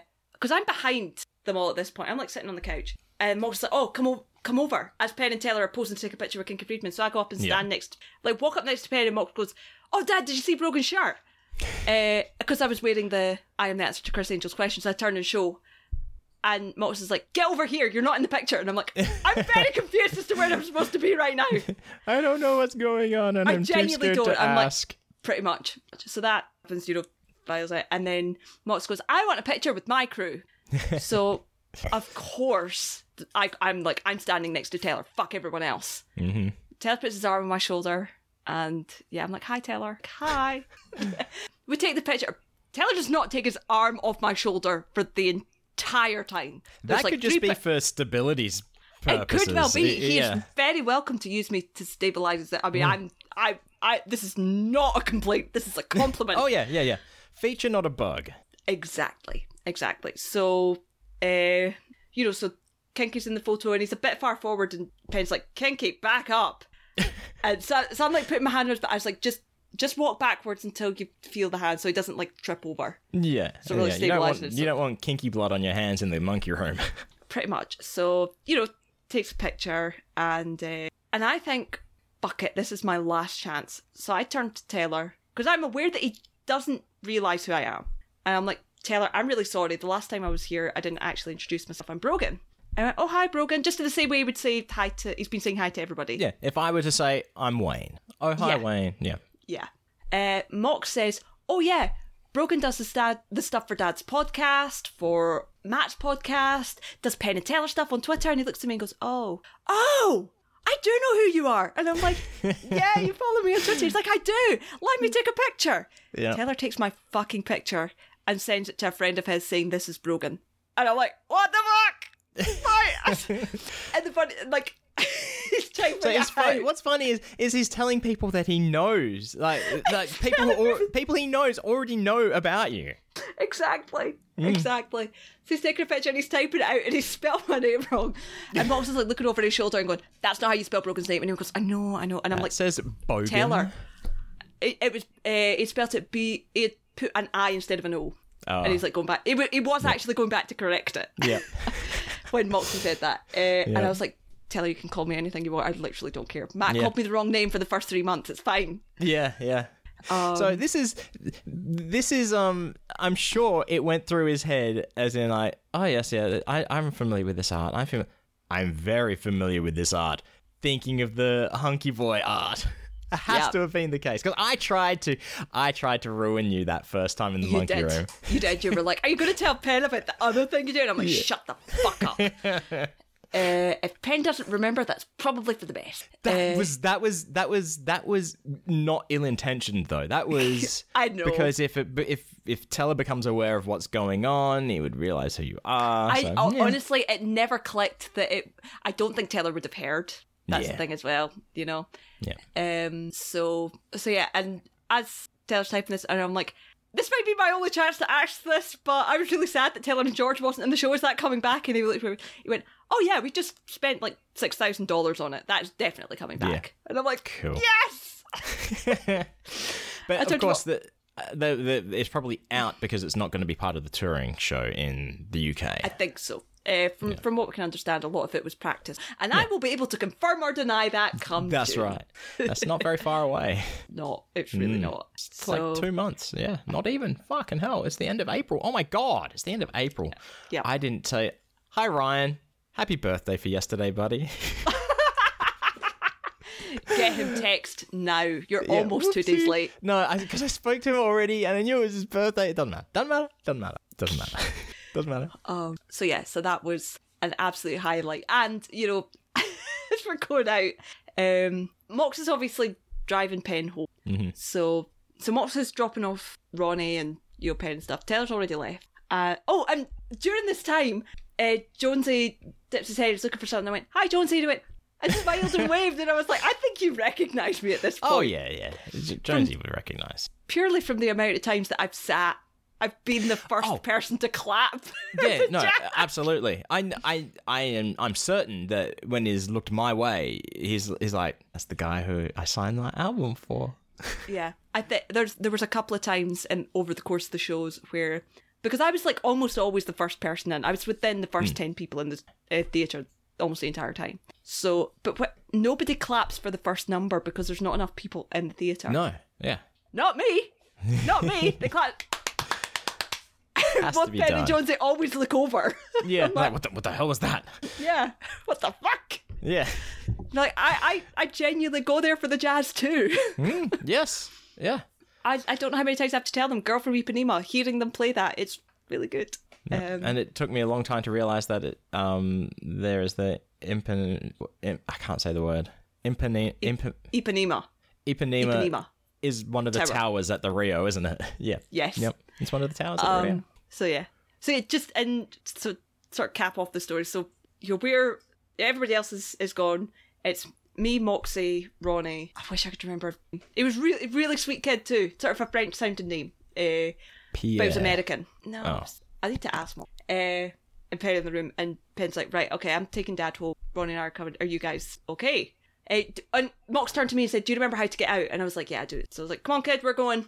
Yep. So we're chatting a bit and talking about stuff.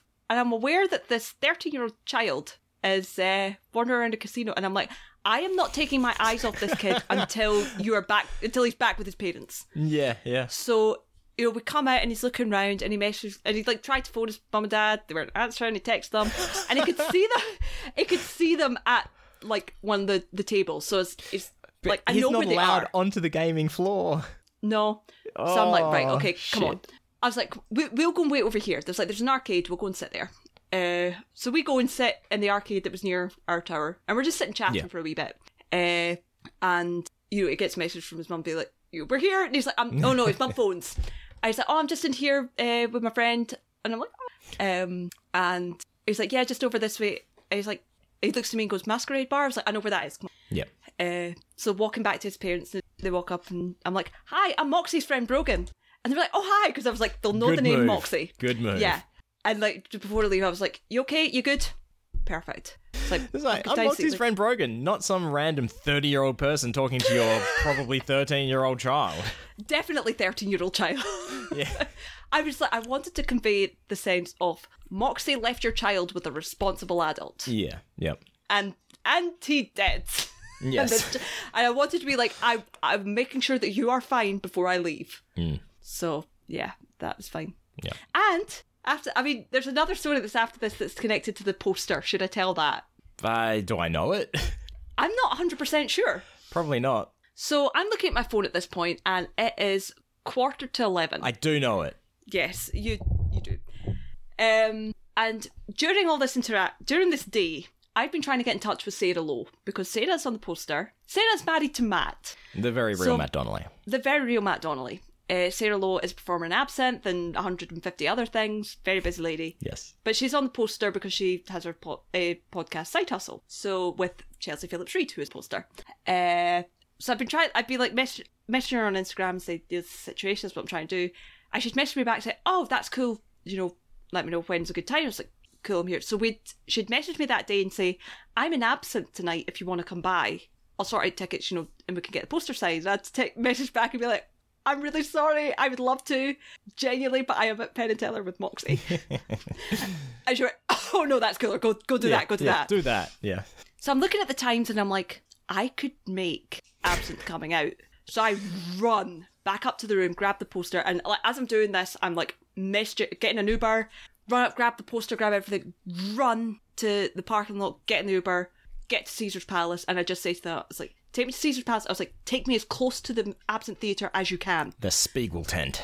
Yes. I was like, right, okay. I started to run through, and I passed somebody, and I'm like, that looked a bit like Sarah. And I go, I stop and turn around and go, Sarah! Nobody turns around. I'm like, it might have been, but I don't know, so I'll just run to the tent. Yep.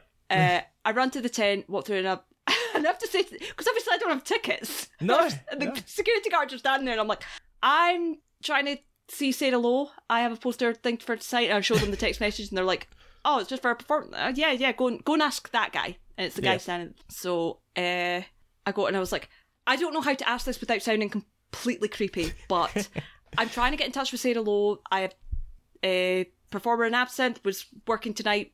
Here's the text. Anyway, we can't just tell you the performer's working here. And I'm like, no. Good, I don't expect you to. However, here's the text chain that says Sarah is working here. Here's Instagram profile, all of this. This is what I have. I can't phone her because the number is not working. I don't know this about the part.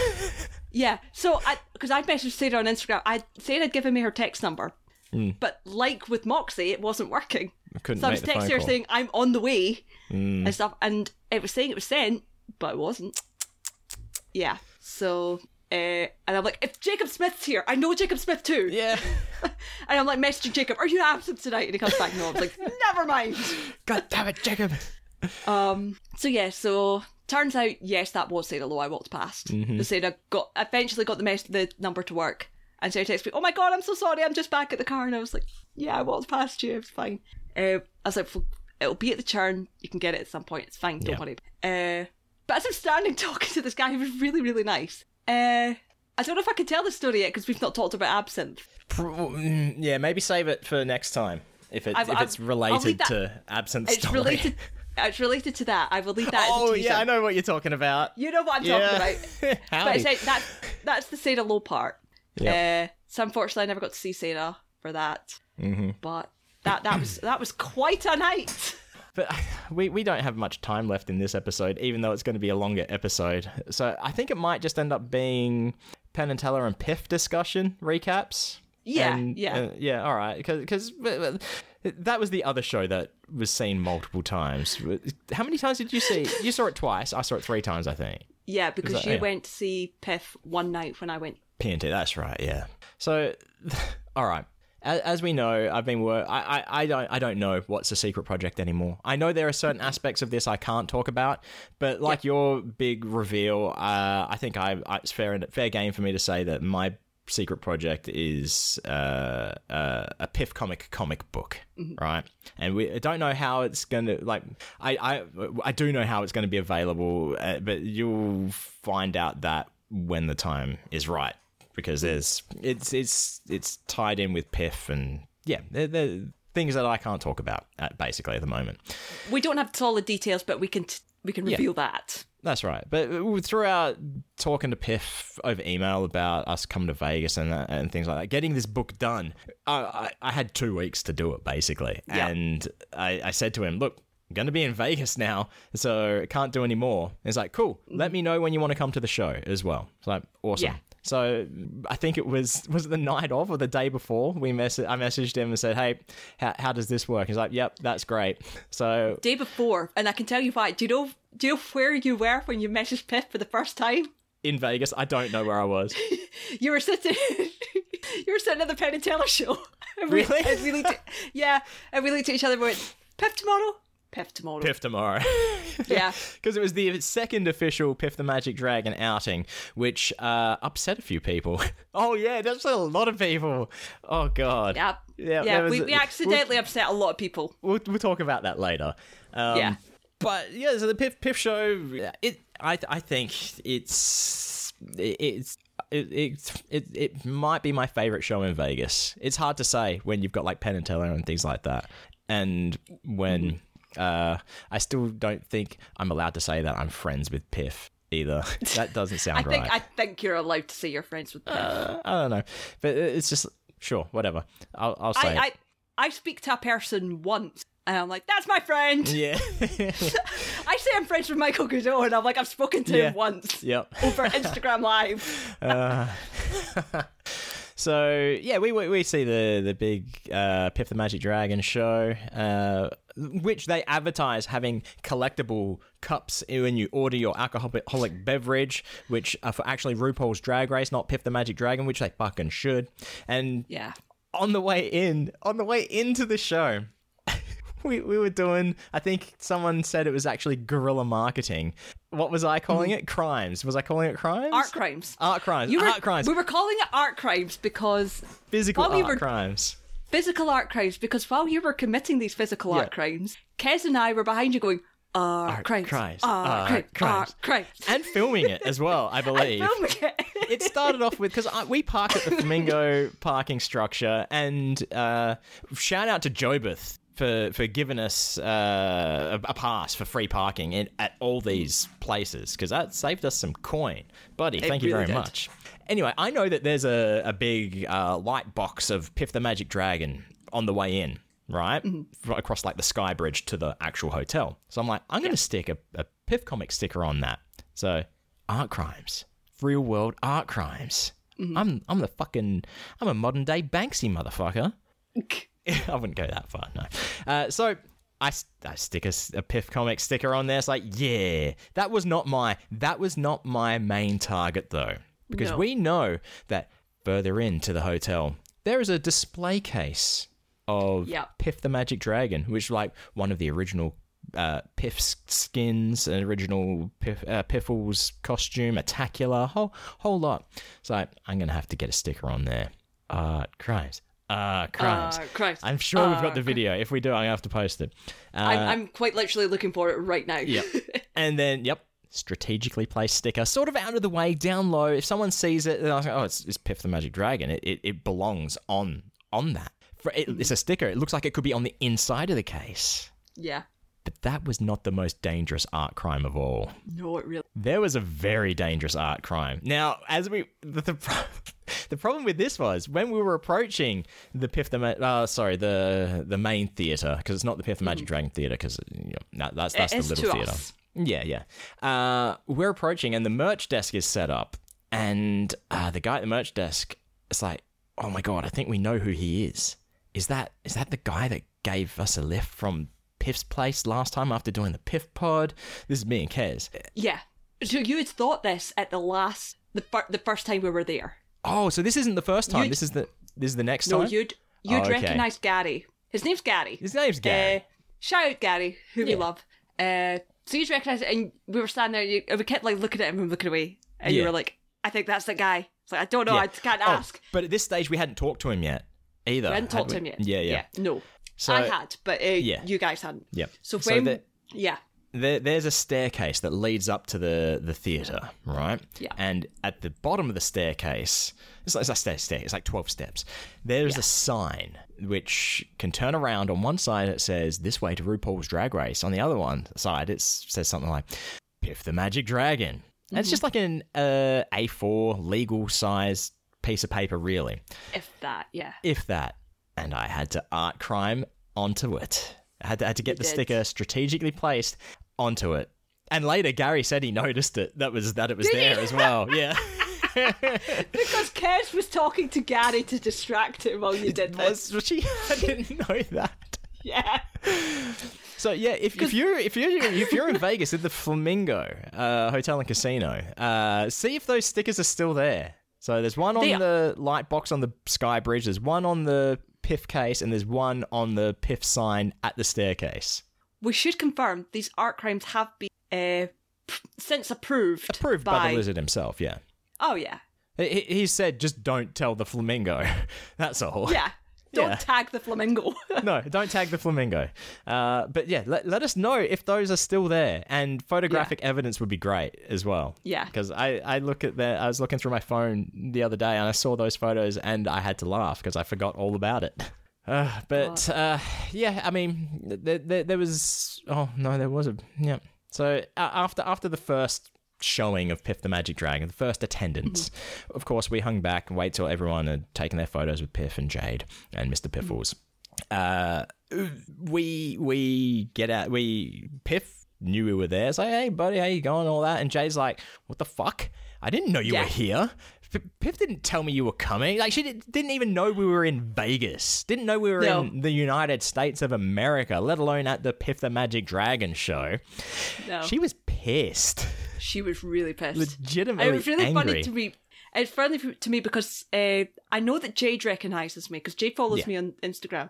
Piff, I'm never quite sure. I think he recognised me because I'm with you. Maybe, yeah. But no, Piff knows who you are. But yeah, I think after that first show, I think he does know who I am, because I was talking to Jay and I just see this fist come out and he goes to fist bump me. And I'm like, "Hey," and he goes, "Hey, buddy." And I'm like, "Hi." Oh no, I think he did say actually, "Hey, Brogan." Oh, yes, he did. He did say hi, Brogan. Yep. Yeah.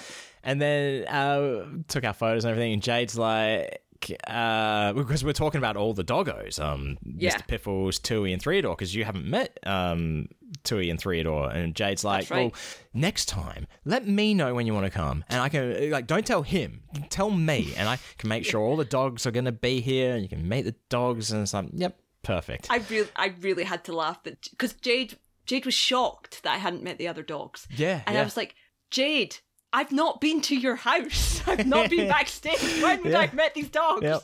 I want to. It's not through lack of trying."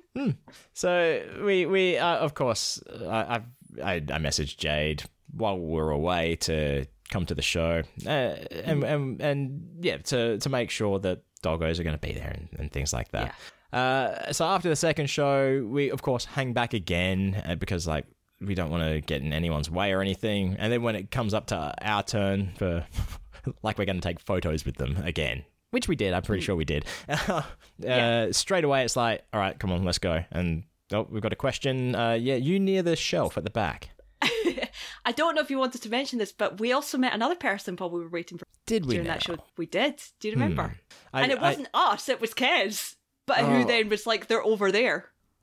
You're going to have to remind me. Oh, no, we did meet someone, like, after one of the shows. Someone who was either offering to sell us or buy from us cocaine. No, that's not who I'm talking about. Okay, who are you talking about? I don't... Oh, yes, of course. Sweet Matty D was there. Because Matt was just going to his AGT audition and went to pick stuff up, saw Kez and was like, what are you doing here? She was like, we're for the show. We're going to wait her over there. Yeah, of course. So that was cool. Yeah. So he went and got his introduction with Piff for his video that will never be used. Yes, unfortunately. But we might put it on our Patreon. But yeah, then it's like straight away, it's like, let's go backstage. So Piff goes to do the post-show, what is it called? Meeting thing? Show notes. The show notes meeting. And so we're just hanging out with Jade in their green room. And Piff's sister, Anne, was there as well, who was there about this time last year as well, because they had just left when we were there. Speaking of which, did you see the video of Piff skydiving? I did! I didn't recognise Anne because she didn't have her glasses on this time. And I was like, oh, that's so freaking cute. I like at the end, like when the chute's pulled and like the guy, because it's a tandem jump, the skydive guy is like goes to like give me a high five. I thought Piff just like swipes his hand away, like get that shit away from it. It's a high five, of course. It just looks like get the fuck away. It was because Piff's full costume. The guy had to like move Piff's. Yeah. You have to watch that video if you haven't seen it, people. It's. Man, there's things we're not allowed to talk about, and it's killing me. I know. Yeah. But we got to hang out in the green room for a little bit. You got to give Piff stuff. I got to get Piff and Jade to sign the poster. Piff, and I got to give. Yeah, he loved your baby Piff. He really did. Yeah. I was so happy. And Anne looked at it and went, "That looks like you as a baby." And I'm like, success. Winning. So yeah, so that will be going up for sale somewhere. Yeah. I did my post-holiday emails to everyone, and I reached out to Piff because we questioned Jade. We questioned beforehand. We questioned Gary about we saw on social media these Piff the Magic Dragon stickers and fridge magnets for sale at the merch desk. Where are they, Gary? He's like, well, I don't want to. I have to say it the way that Gary says it. He's like, yeah, John didn't like them. And I'm like, John? Who the fuck is John? What say does he have in the Piff the Magic Dragon show? We're talking Piff the Magic Dragon here. Yeah. So for the rest of this story, I will be pretending that he said Piff and not John. So Piff didn't like them, so they've been taken away. I was like, we will take them. You get them for us. So yeah, okay, we'll talk to Miss Jade. See, he calls Piff John, but Jade is only Miss Jade. Yeah, Miss Jade. Yep. So yeah, afterwards in the green room, talking to Jade about the stickers and repeating exactly that. Yeah, didn't like the quality or the size. Like the magnets, I understand, and the stickers to some degree, but the stickers are pretty cool. So in my email, I said, I kind of get it, but we are familiar with sticker production. Reach out if because he was asking me about mine. Yeah, exactly. The site that I use, and I'm like, I use prettygoodstickers.com, and honestly, the service there is unmatched.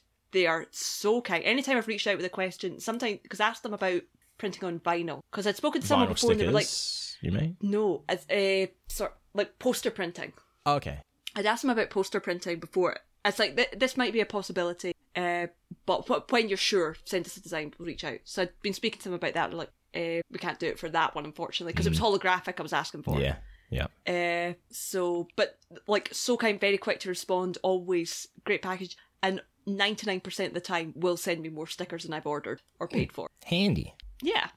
So it's they're really good. So that was kind of cool to ask about that. But like you, I also sent Piff a post holiday and said, Piff and Jade, and said thank you so much for including me at this mock.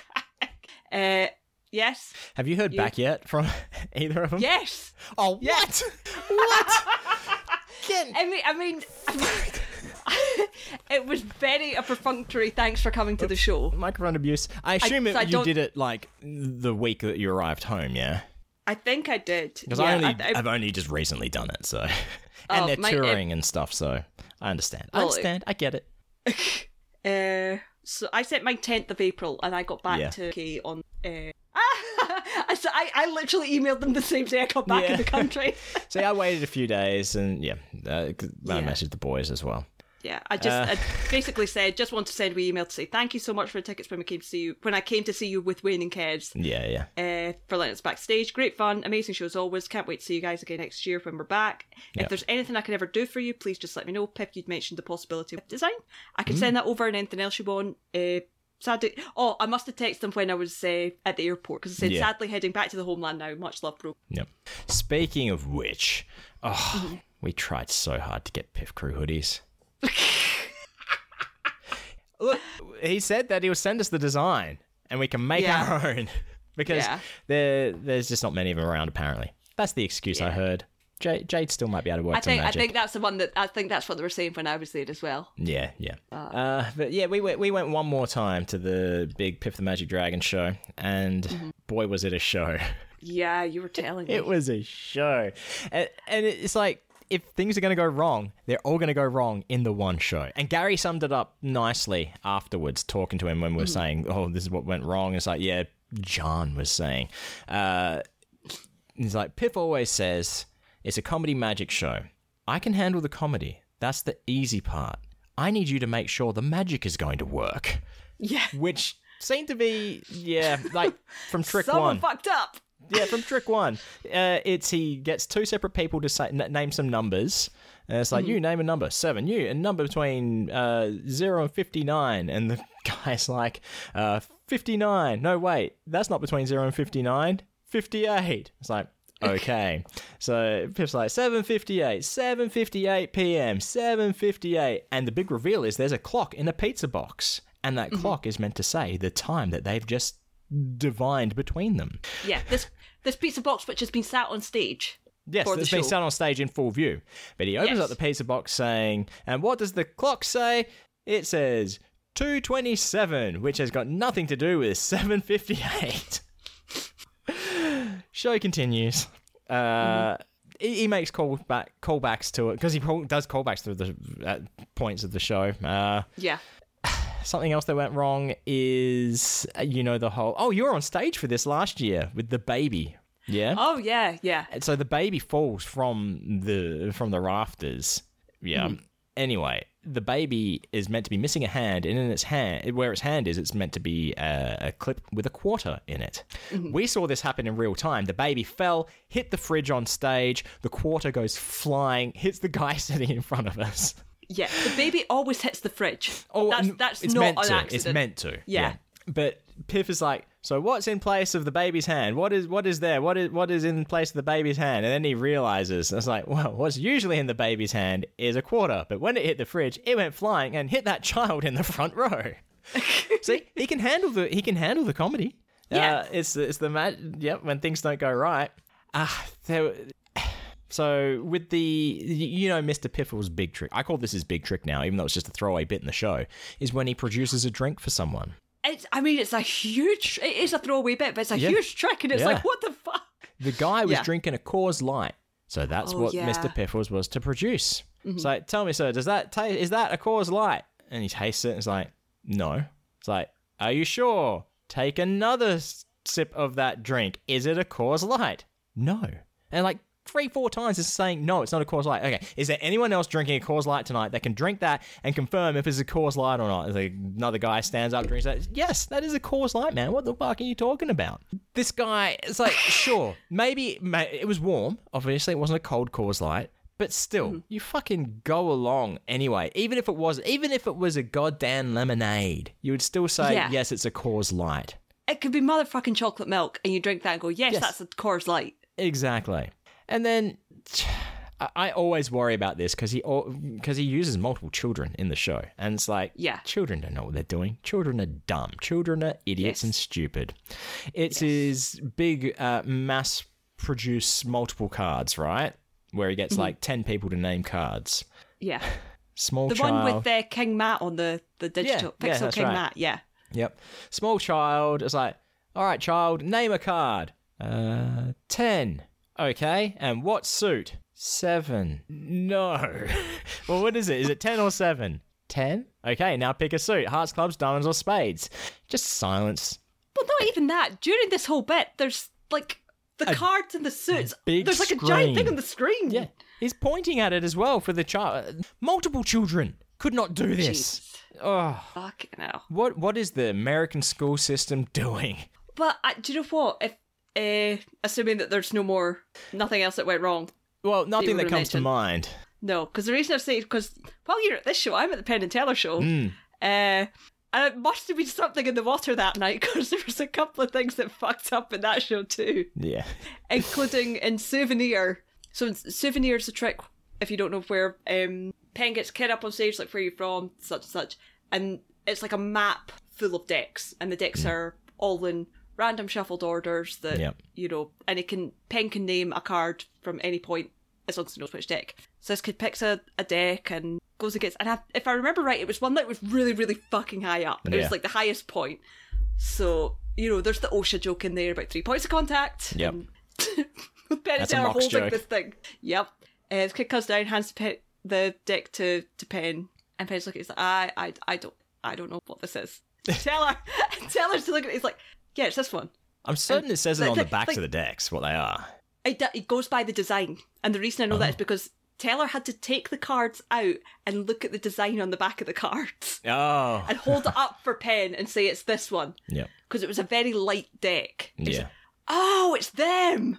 Right, okay, cool, I get it now. And there's another one where egg bag. So an egg bag, he asks an audience member, you know, so where's the egg? And first bit is obvious that Teller's copped it in his hand, he's put it in his pocket, stuff like that. This woman would not rat Teller out at all. Oh, Fucking refused point blank. Yeah. And it's like, you know, and 9 times out of 10 when they rat Teller out, Penn goes, you know, snitches get stitches. Yes. And he looks at this woman and went, you know, snitches don't get stitches. And like every time she was doing this, like it would happen. I think she thought it was meant to go right at some point. Yeah, she was doing the right thing. She was doing what that guy should have done in the Piff show and say, yes, it's a Coors Light, no matter what. They were clearly at the wrong shows. I'm positive it was a Coors Light, so... I'm 100% sure it's a Coors Light. Yeah. They were at the wrong shows, clearly. Yeah. You know, but it gets to the point that Penn just looks at this woman and goes, "What are you doing, Haley?" I can't remember if her name was Haley, but it was something along those lines. It's like there's a couple of things like that. Wackatella, when the woman was shuffling the last 2 cards, and it was going on for ages because my God. That's we won't talk about that because there's magic secrets in there that we now Essentially, know. this woman was not shuffling the cards. Yes. She was retaining putting them back in the exact same order. She was retaining order. But there was that, and another cute thing about that thing is that show is because I'm usually on the Teller side of the stage. I was on the Penn side of the stage this time. So when Penn comes out for Souvenir, because he comes outside the stage and walks to the desk, like on the front of the stage, and Jonesy's playing jazz because it's just after Silverfish, and you could hear Penn going, ba ba ba ba ba ba ba ba, just to singing himself. along with Jonesy, and I'm like, you're so fucking cute. Oh my God. I think we're basically out of time for this episode. So this was the big Penn and Teller and Piff recap. We've got a lot. We've got a shit Penn and Son ton and more. Teller. Yes, yeah. I have one more story related to Penn and Teller. And dear listeners, friends, this is a redemption story. Oh, yes. Yes, I was waiting for the recognition to fall across your face. I've seen it on the list and had completely forgotten about it. I had the perfect redemption at the big Penn and Teller show. And did you notice I still pronounce the R then a little bit in Teller? I'm still doing that with some words, pronouncing the R's. Because, so this was in the VIP seats, right? Yeah. Me and Kez were sitting there watching everyone file in, and there's a gentleman. I'm not going to call him a gentleman. A dude, a guy walks into the theatre wearing a fucking cowboy hat. Yeah. Right? It's like, I'm starting to get PTSD. I know it's not going to be a problem for me because I'm in high up booth seats, right? Perfect prime seating. But he sits down in front of unsuspecting people, an unsuspecting couple, I'm guessing. They looked comfortable with each other as a couple. And he does not remove his hat. At first. After about a minute, he took off his hat. Oh, good. This my anxiety has gone down. Yeah. But then basically straight away puts it fucking back on. And I can see the people sitting behind him, this couple, she can't see because of this fucking hat. She's like looking around, trying to see. This is still pre-show jazz time, right? Yeah. But there's not much pre-show jazz left. We're approaching the start of the big Penn and Teller show. Penn is no longer on stage. That's right, yeah. And I know that this is the last song of Jonesy. And I say to Kez, I have to do something about this. I cannot let someone else go through this fucking bullshit. Yep. So I get up, I go to the ushers at the door, and I say, hi, what I have to think. Hi, I just have to say that there's someone in the audience sitting in front of my friends wearing a big cowboy hat and they can't see. And I think they're just a bit shy to come to say something about it. Are you able to help out with this? And she's like, oh yeah, I can definitely help out. Or you can ask them to remove their hat because they should be wearing a big cowboy hat in the theater. So where are you sitting? It's like, oh, it's not actually me. It's my friend. I'm sitting in the VIP section. My friends, they're down further. So, oh, come show me. So I lead them down to the seat, point them out. It's like, okay, yep, I can take care of this. Usher scooting along in front of people. And it's like, excuse me, I can only assume, excuse me, so you're going to have to remove your hat during the performance or something. I have no idea. But the people are so happy that this guy has to take off his fucking hat, as he fucking well should.